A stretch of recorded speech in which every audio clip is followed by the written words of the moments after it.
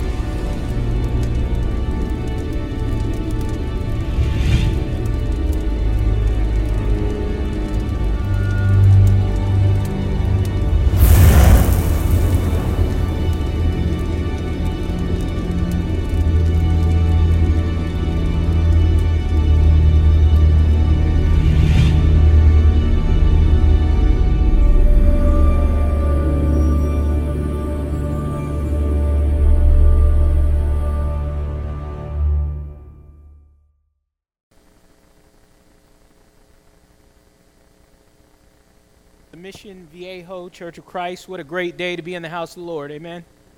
If you're with us for the first time, we want to let you know, if you're visiting with us for the first time, we want to let you know that you are our honored guest and you're always welcome to this church building whenever the doors are open. And we believe you've come to the right place because I don't think you'll find a finer church in all of Mission Viejo. Brother Ed, thank you so much for leading us in those songs this morning. Sing and be happy. I really, really appreciate that song. We have a lot to sing about and to be happy about if you're a member of the Lord's kingdom. Amen. Greatest kingdom on earth.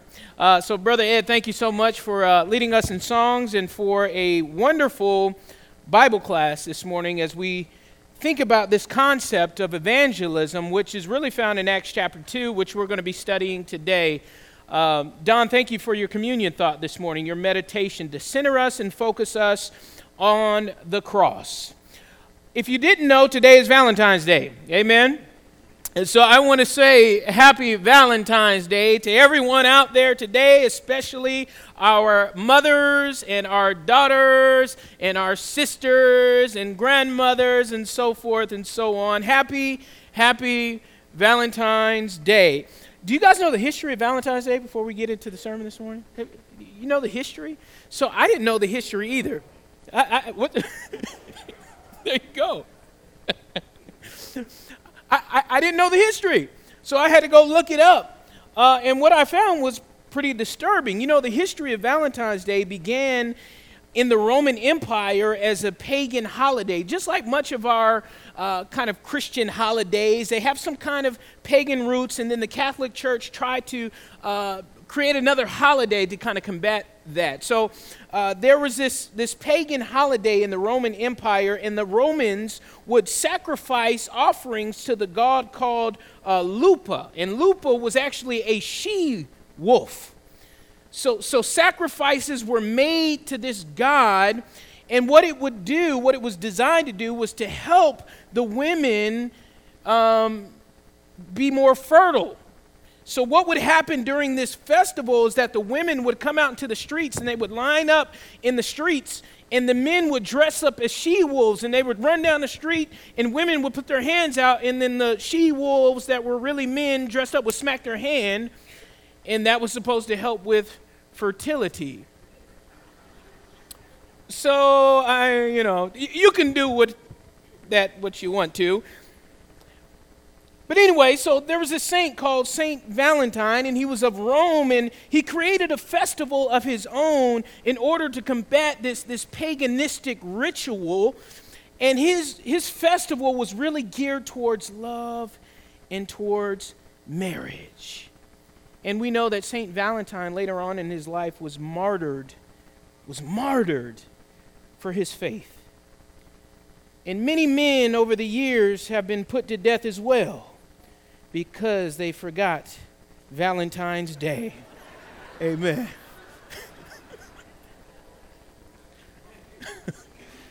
Amen.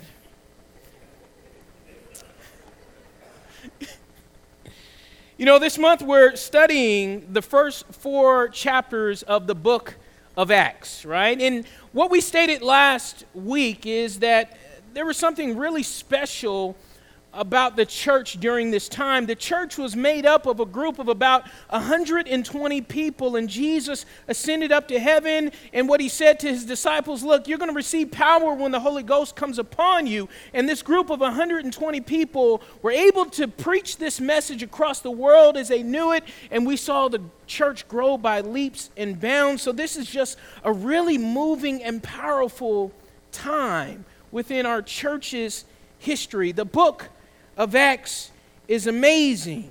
Last week we talked about the lives of the apostles after Jesus ascended up into glory, and we talked about his promise to them. And today in chapter 2, we're going to actually read about the Holy Spirit taking up residence in the lives of the early disciples on this day called the Day of Pentecost in Acts chapter 2.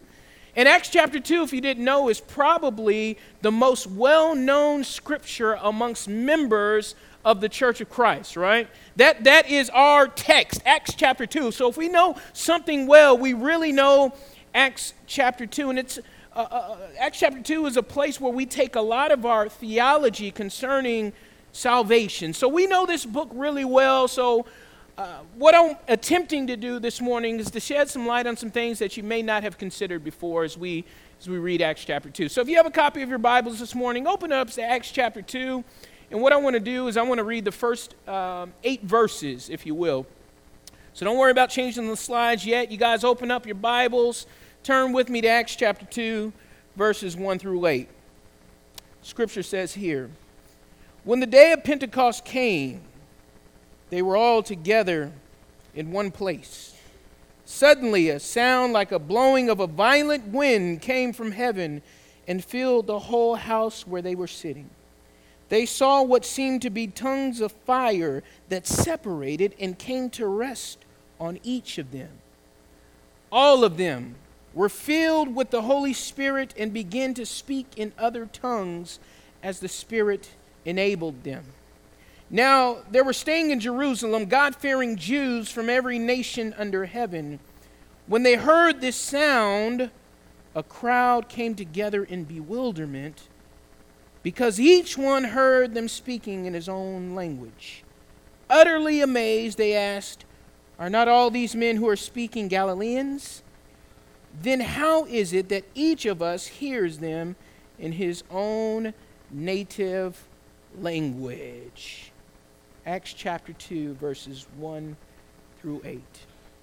We know chapter 2 begins on the day of Pentecost. Now, Pentecost was a Jewish festival that occurred 50 days after the Passover. We all know this. I'm not sharing information that is new to you. 50 days after the Passover, it was a day where the Jews gathered together from all over the world to celebrate the Festival of Weeks. The Festival of Weeks. And during the Festival of Weeks, the Jews would come together and they would enjoy a harvest time, and then they would take the first fruits of their harvest and offer them to the Lord at the temple.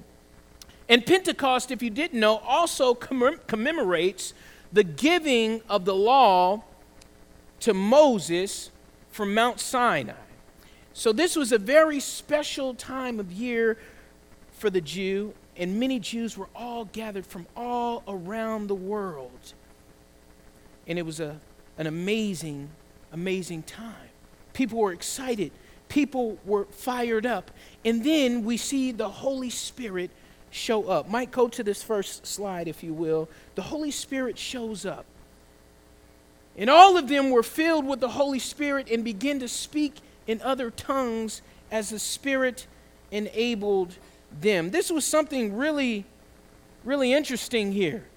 Really unique. You see, the scripture here is talking about baptism of the Holy Spirit. And baptism of the Holy Spirit was something different than kind of what they heard and learned about in John chapter 14. This was a new concept and a new idea to them. So they were filled with the Holy Spirit, and they began to speak in other tongues as the Spirit enabled them. So if we talk about what a tongue is, we touched on it last week just a little bit. A tongue is another language, okay? Now, there's a lot of confusion about what a tongue is. Some people say that when you speak in tongues, it's a heavenly language between you and God that only you and God can understand, and they take that concept from 1 Corinthians, I believe. But we understand tongues to be a language, one of the languages across the world. So when they spoke in tongues, they were able to speak in another language, and the Spirit enabled them to do that. It was very powerful, very, very important for the spread of the gospel to the region. Next slide, Mike. Acts chapter 2, verses 7 and 8. Before we get there, I don't know if you guys have ever spent time really considering this. The Bible says that the Holy Spirit was given to the disciples on the day of Pentecost. But I want you to turn in your Bibles to John chapter 20 and verse number 22 and just look at what it says. John chapter 20 and verse number 22. And I'm not going to read it. I just want you to turn there and look at it. And you can kind of see what it says there. If I'm not mistaken, what I see in that passage is that Jesus was crucified and he appeared to his disciples. And in John chapter 20, and I believe in verse number 22, Jesus breathed on them and said, "Receive the Holy Spirit." Is that what your Bible says, or am I in the wrong verse? So could it be that they received the Spirit then, or what was going on? And then we flip to Acts chapter 2 on the day of Pentecost, and then we see the Holy Spirit show up again. So there's this confusion. Now, did the disciples have the Holy Spirit then, or did they get into Acts chapter 2 later on? What was it? Maybe they received the Holy Spirit in John chapter 20 and verse number 22, and then in Acts they received the baptism of the Holy Spirit, which gave them miraculous powers. We just kind of don't know, but that's the thought process and the idea, okay? So baptism of the Holy Spirit, just a side note, gave the apostles the ability to speak in languages other than their native tongue. What was the language that the disciples, the early apostles, spoke? Do you guys remember? Starts with an A, Aramaic. They spoke the language Aramaic. However, the Holy Spirit gave them the ability to speak in other languages so that the Jews could hear the gospel. Now, that's really important. The Jews were able to hear the gospel because the disciples spoke in a different language. You see, the disciples had to adapt the way they communicated the gospel so that people could understand. I want to say that one more time. The disciples had to adapt in the way they communicated the gospel so that the people there could hear the gospel. Did you not know culture changes, and so does the way people communicate? Once upon a time, not long ago, the way people used to communicate oftentimes is they would write letters, right? I was talking to my grandfather not too long ago. He tells me of the time where he was in the Korean War, and the only way that he can communicate to my grandmother was that he had to write a letter. And then that letter would be sent, and then my grandmother could read it. Once upon a time, not long ago, the way we used to have to communicate with people is we had to place phone calls to their homes. You guys remember that? So I know this is crazy, right? Young people can't believe this, right? But once upon a time, there was a house phone that had a cord connected to it. And you couldn't move too far without getting yanked by that cord. You remember that? And the bad thing about having the cord is that you had to be right there, and your parents can hear everything in your conversation, right? You remember that? So that was the way we had to communicate. We had to call physically to someone's house in order to talk to them. But then advancement in technology came, and we were able then to shoot emails. Remember, you got mail. You guys don't remember that, do you? We used to be able to email each other, and that was a really cool and exciting way to communicate. And then we got cell phones. And listen to this, youth. I didn't get a cell phone until I was a junior in college. Can you believe that? And so, it's okay. Anyway, didn't get a cell phone until I was a junior in college, right? And kids nowadays have cell phones in elementary school, smartphones. And then communication changed again. Instead of actually calling people, you know what we do now? We send text messages, and that's the way to communicate. So Alayla and Izzy typically don't call me, they text me, and that's how we communicate. And then communication changed again. And instead of texting now, sometimes kids use social media. So they'll send a message on Facebook. And now communication is changing again, where people communicate using pictures like Snapchat, right? Am I right? Or Musical.ly, right? Am I right? That's how we communicate now. So communication changes over the time. People communicate differently today than when they did in the 50s and 60s. And I'm telling you, church, unless we learn to adapt to speaking a new cultural language, we won't be effective in sharing the gospel because the people can't hear it. It doesn't make sense to them, right? And I've had friends that I've invited to church, and they come to church sometimes, and they go, wow, I step into your building, I feel like it's 1960, and I step out, I feel like I'm in 2016. What happened, right? They don't get it. So communication changes, and the way we share the gospel, we have to adapt so that people can hear it. And I'm excited to say that our church, I think, is doing a pretty good job with that. But there are ways to grow and to do better. So notice this text, and I just find it so important. Utterly amazed, they asked, aren't all these who are speaking Galileans? They spoke that Aramaic language. Then how is it each one of us hears them in our own native language? You see, in order for the people to hear, the church, the apostles, the disciples had to speak the language of the people. You notice that those that were gathered, the Jews, didn't have to speak Aramaic. No, the church had to speak in their language. And if you look at the text, there might have been 10 different languages that were being spoke so that the people could hear the gospel. And as a church, I always think about this. What are we saying, or how are we communicating as a church? How are we communicating to our seniors? What are we saying to them as a church? How are we communicating to our boomers? What language are we speaking to them? How are we communicating to our Gen Xers? What communication are we using to talk to them? How are we speaking to our millennials as a church? Are we even speaking to them as a church? What language do they understand?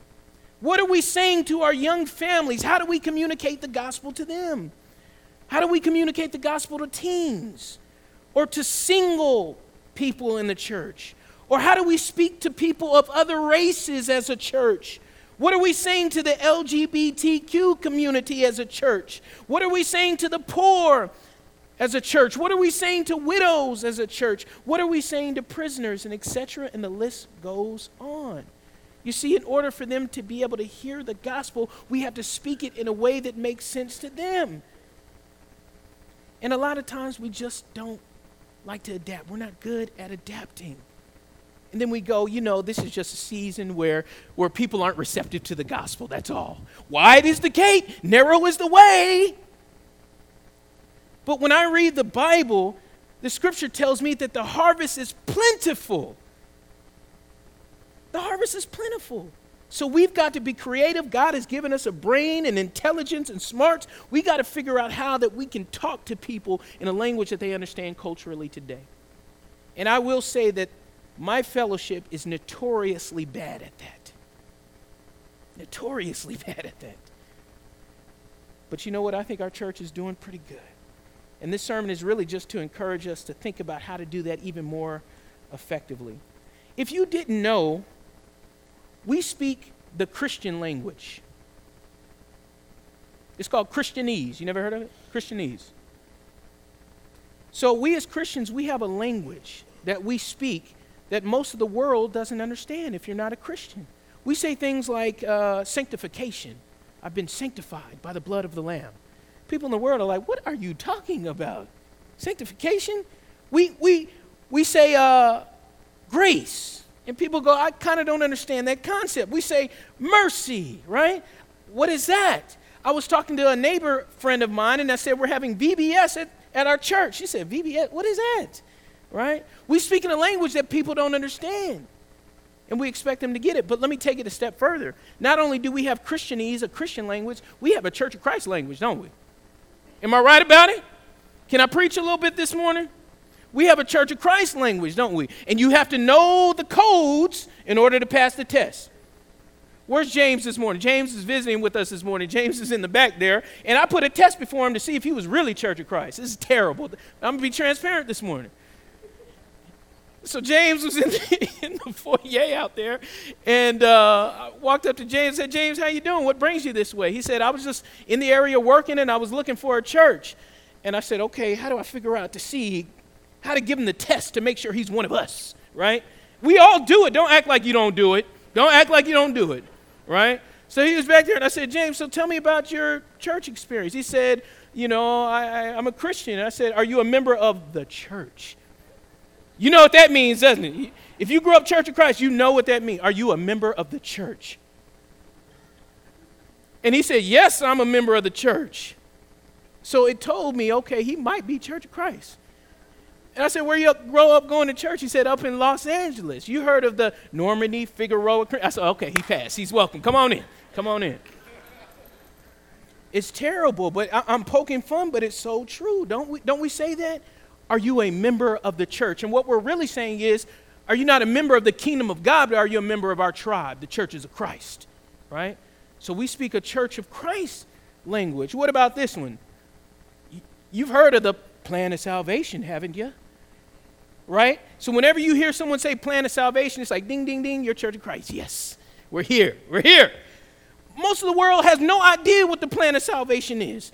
Other churches don't even know what the plan of salvation is, but we got it down and we speak a certain language, right? Here's another thing that we say. Our preacher is the preaching minister. People go, preaching minister? What is that? Or even in a different way, we say evangelist.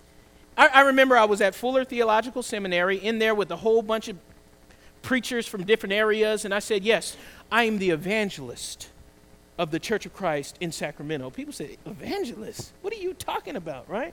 So when we say evangelist or minister, people go, well, all of us are ministers and evangelists. Are you saying you're the pastor or what's going on? So we have a language, a Church of Christ language that the world doesn't understand. And under that umbrella, we have a Christian language. What about potluck? Does anybody know what a potluck is today?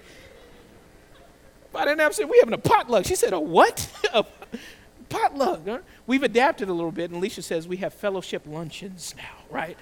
So that helps a little bit. But we have this language, if you notice, as Christians and as members of the Church of Christ, that the world just does not seem to understand. And unless we adapt the way we communicate, when it comes to non-essential things, of course, unless we adapt the way we communicate, we'll never be able to reach people. They won't be able to hear the message. So the question I have for you this morning, and I'm getting kind of long, take out your sermon outlines and your bulletins. You guys fill out some of these notes that are going to be presented here this morning. I got some ideas. Here you go. The question that I want to pose to you today is, how do you learn a new language? How do you learn a new language? And I would love to spend the time going across the auditorium today and asking those of you whose first language wasn't English how you were able to pick up English. You'd probably tell me some really amazing stories. So how do you learn a new language? Or here's the second question to that. How do we grow our church family? That's really the question. How do we learn a new language? Because if we learn a new language and we're able to communicate the gospel message and people can hear, that'll help grow our church family. So it's a twofold question. But what I put down is, how do you learn a new language?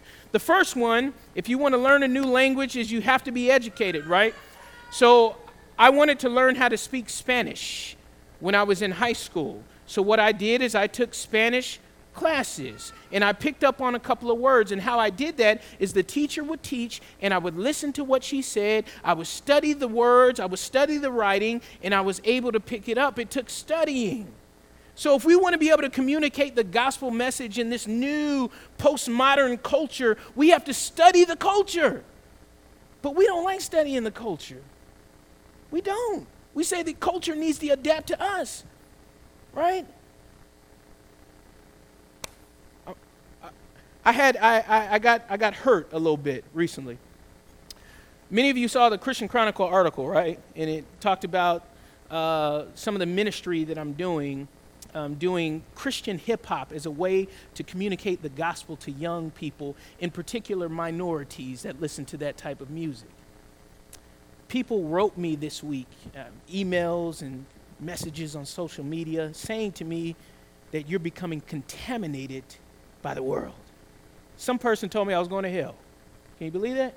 Member of the church, you're going to hell. Why do you do that, right? And it really bothered me. But what I've been trying to do through this ministry is study the culture, figure out how people communicate, what resonates with them, what do they hear, and I preach the gospel using that avenue, and it's been working. But people say you're becoming like the world, and you shouldn't do that. And some of y'all know what I'm talking about because some of your friends called you. What's that preacher doing over there at the Church of Christ over there that you go with? What's he doing? But we have to educate ourselves on what the culture is doing, how they're speaking, so that we can communicate the gospel to them. But anyway, next point. Education, listening and studying the culture. Number 2 is this: embed yourself in the culture.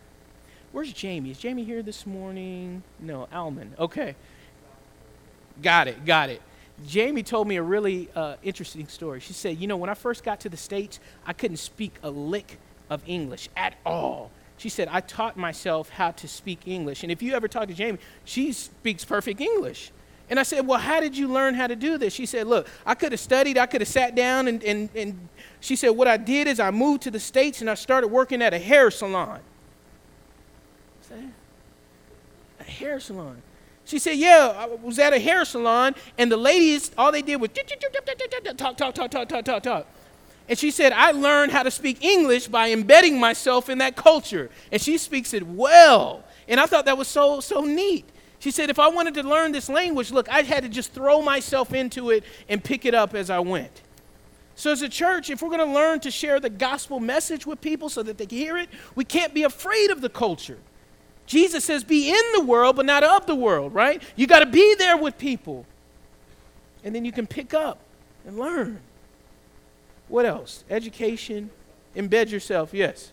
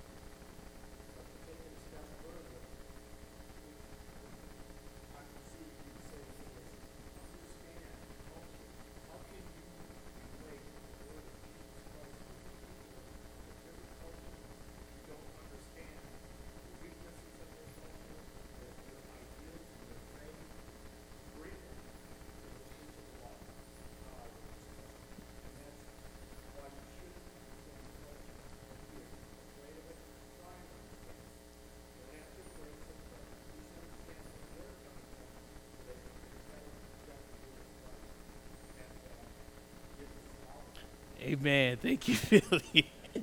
Let me tell you what you just did, okay, that I think is so powerful. We don't get up and speak during the sermons. So you didn't pass the Church of Christ test, okay, brother?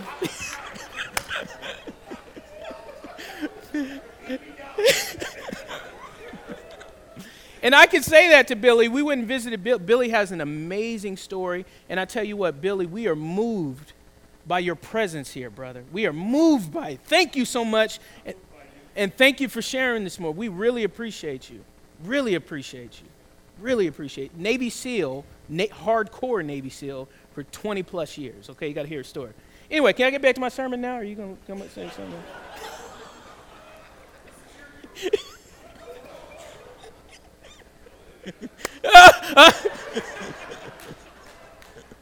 All right, let's corral this thing in. Here we go. This feels like a first century moment, doesn't it? Second century moment. Powerful. Another thing, Billy, that we think about is if you wanted to learn to speak the language, you've got to befriend somebody. You got to find a friend. And that's what Ed was talking about this morning, really. He said, look, if you want to reach people, you got to spend time with people and build friendships. And through building friendships, you can hear about the need that they might have or the void that they might have. Spend time with people and say, hey, okay, I can figure out what you need and what you're going through right now. And I have an answer. And the answer is found in Jesus Christ. We got to befriend people, spend time. All I'm saying, church, look, if we want to communicate the gospel message, we've got to be in culture. We can't be afraid of culture. We can't be afraid of culture. We can't live in our own sanctified monastic community. Sanctification is great, but this monastic idea where we stay over here and stay away, we can't do that. And what I'm so proud about is that at the Mission Viejo Church of Christ, I know we have people here that are not afraid of culture. We have people here that are not afraid of culture. And I want to encourage you to keep up the good work. Keep up the good work. But that's how people are going to be able to hear the gospel. Lastly, we need to make sure we use technology. Mike, back there, does an amazing job with our technology. Would you agree? Would you agree? Mike does a phenomenal job. Phenomenal job. Phenomenal job. I hear it all the time from other churches. Who's your media guy? Wow, you guys are using live stream. Wow, you're doing video. You got PowerPoint. Look at your website. And I know a number of you who are here today because you saw the church website or you saw a live stream or you saw something like that, and that's what brought you here today. We got to make sure that we use technology, right? If you're going to learn a language, they have something called Rosetta Stone. Anybody take Rosetta Stone? Right?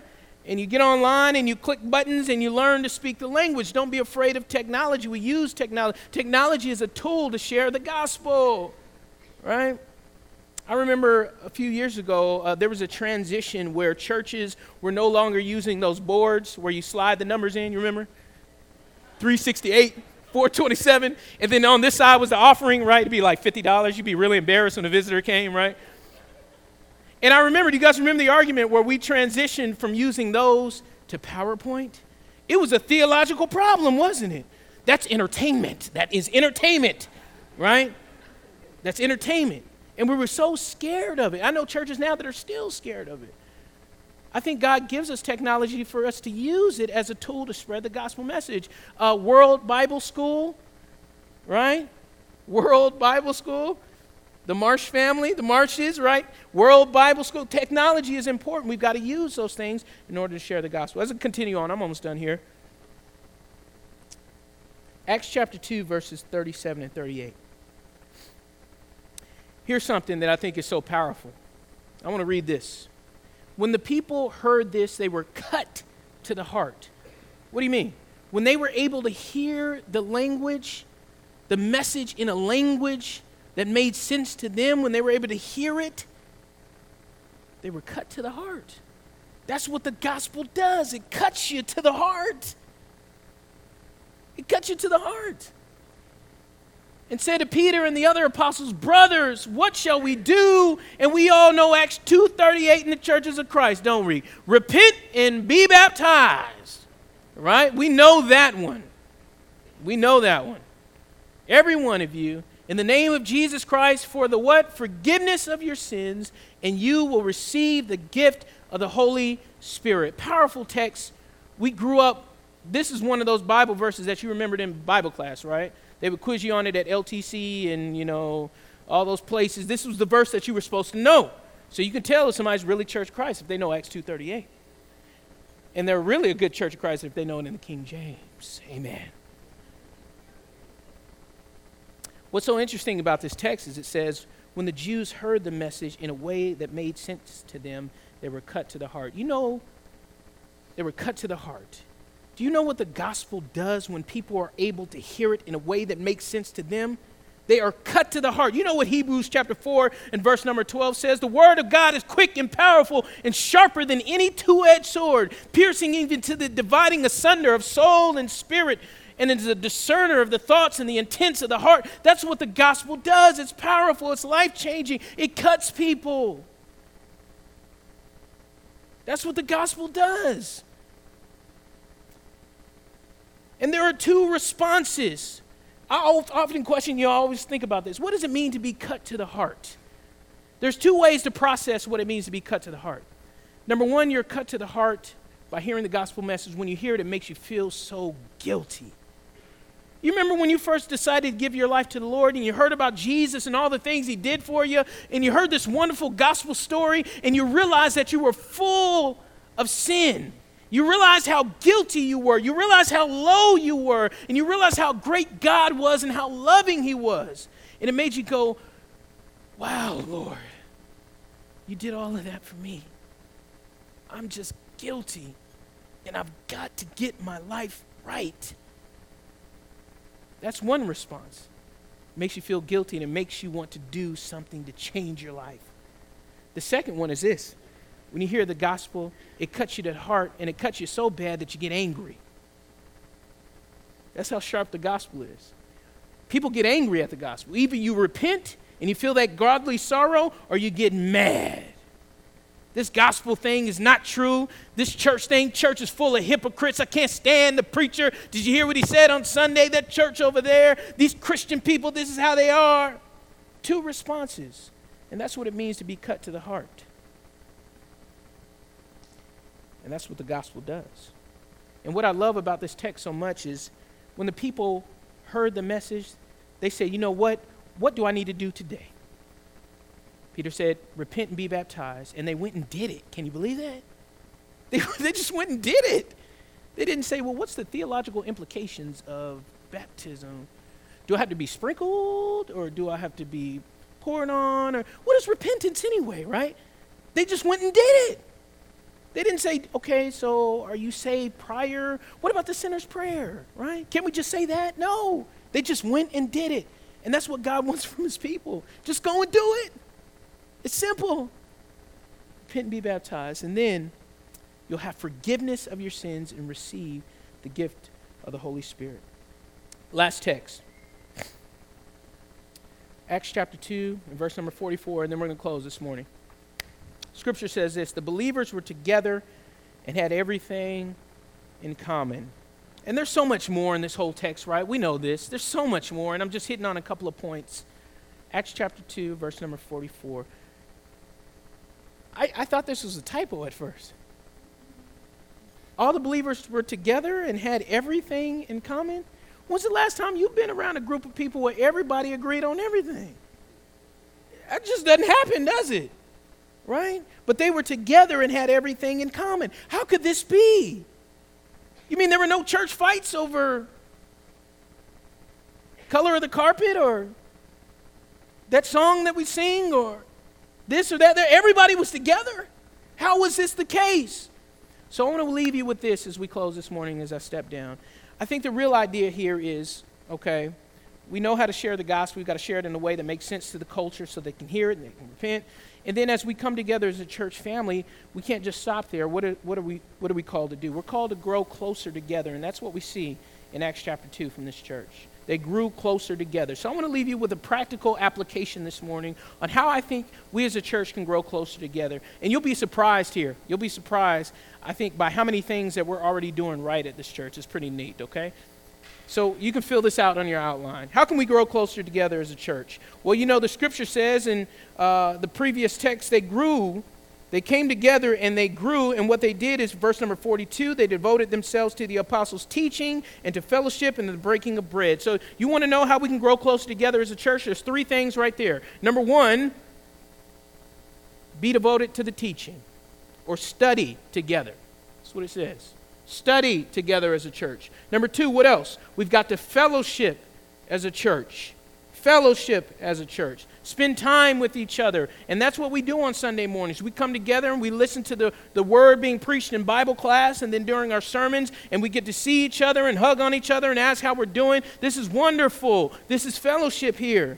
And then it says they came together and they had the breaking of bread and prayer. So what they did is they took the communion, and this can not only apply just to communion, but to those potlucks and those fellowship luncheons that we have. Those are vitally important to the church. I was talking to Carl about that this morning. He said, Jason, I remember a time where we were doing our fellowship luncheons almost weekly, it seemed like it, right? And people were coming and they were loving it. And we saw the church produce fruit and it was growing and people were really loving on each other. It's wonderful. Don't you love when we have those potlucks or those fellowship luncheons? We get to sit down and enjoy one another's company.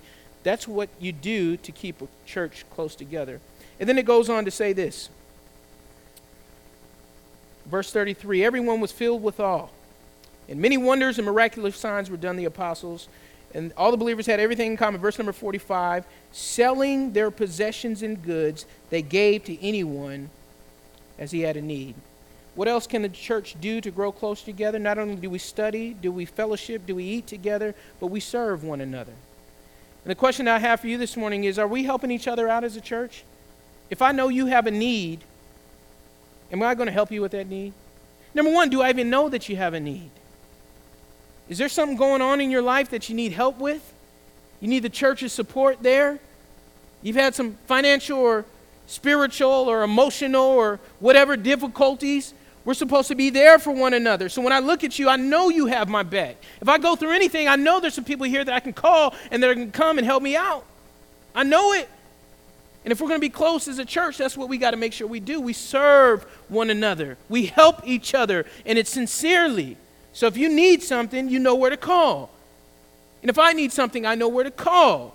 But oftentimes, I think sometimes we don't have those relationships with people. But we should.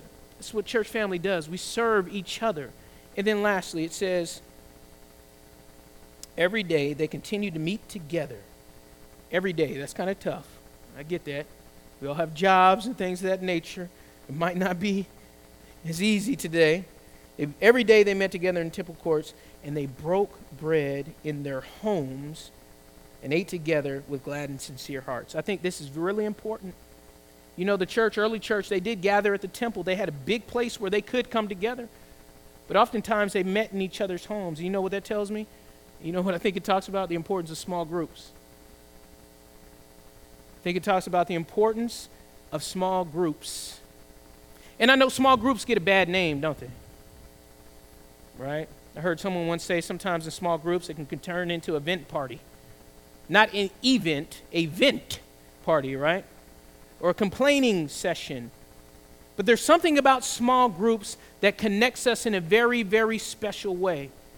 And I think that's what we're trying to do at our church here. We have connect groups that are designed to break down and be smaller, but there's something about being together in each other's homes that really does it for me. When you invite me into your house, you know what I know you did? I know you cleaned up before I got here. I know there was clothes and dishes everywhere, so you put forth some effort to clean. I know you did, right? And then you work really hard to prepare that meal. And there's something about being inside of someone's home that makes you feel like, wow, I appreciate you opening up the doors and letting me be here with you. And then if you're a host, when you open up your home, isn't there something powerful about letting people see you as you are in your house, right? There's something about welcoming someone inside of your home, sitting down and talking God with them that is so special. Small groups are important. And I think they were important to the early church, and I think that's why the church was able to grow. And in small groups, we really get to know each other, don't we? Really.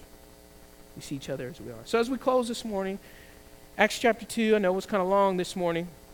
I think Acts chapter 2 really has a special message for our church this morning. I think we do a pretty good job in a lot of areas when it comes to sharing the gospel with people. But I want to remind you that the culture is ever changing. And we've got to keep up our strategies. We've got to figure out how, whenever we go into a culture, to learn how to speak the language of the culture if we want people to hear the gospel message. And then lastly, as we invite them into our church should be a close-knit family where we really love each other and we know we can really count on each other whenever we go through hardships or difficulties or have tough times. And if we do that, church, I think we'll be an Acts chapter 2 church, and I don't think anything will stop this church from bursting at the seams. Bursting at the seams.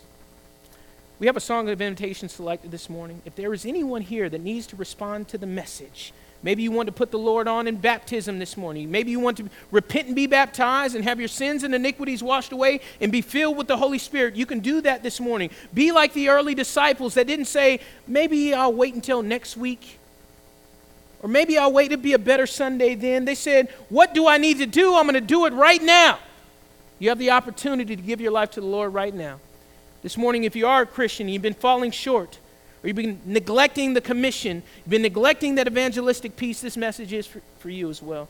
Whatever your needs and concerns are, won't you come together while we stand and sing a song of invitation.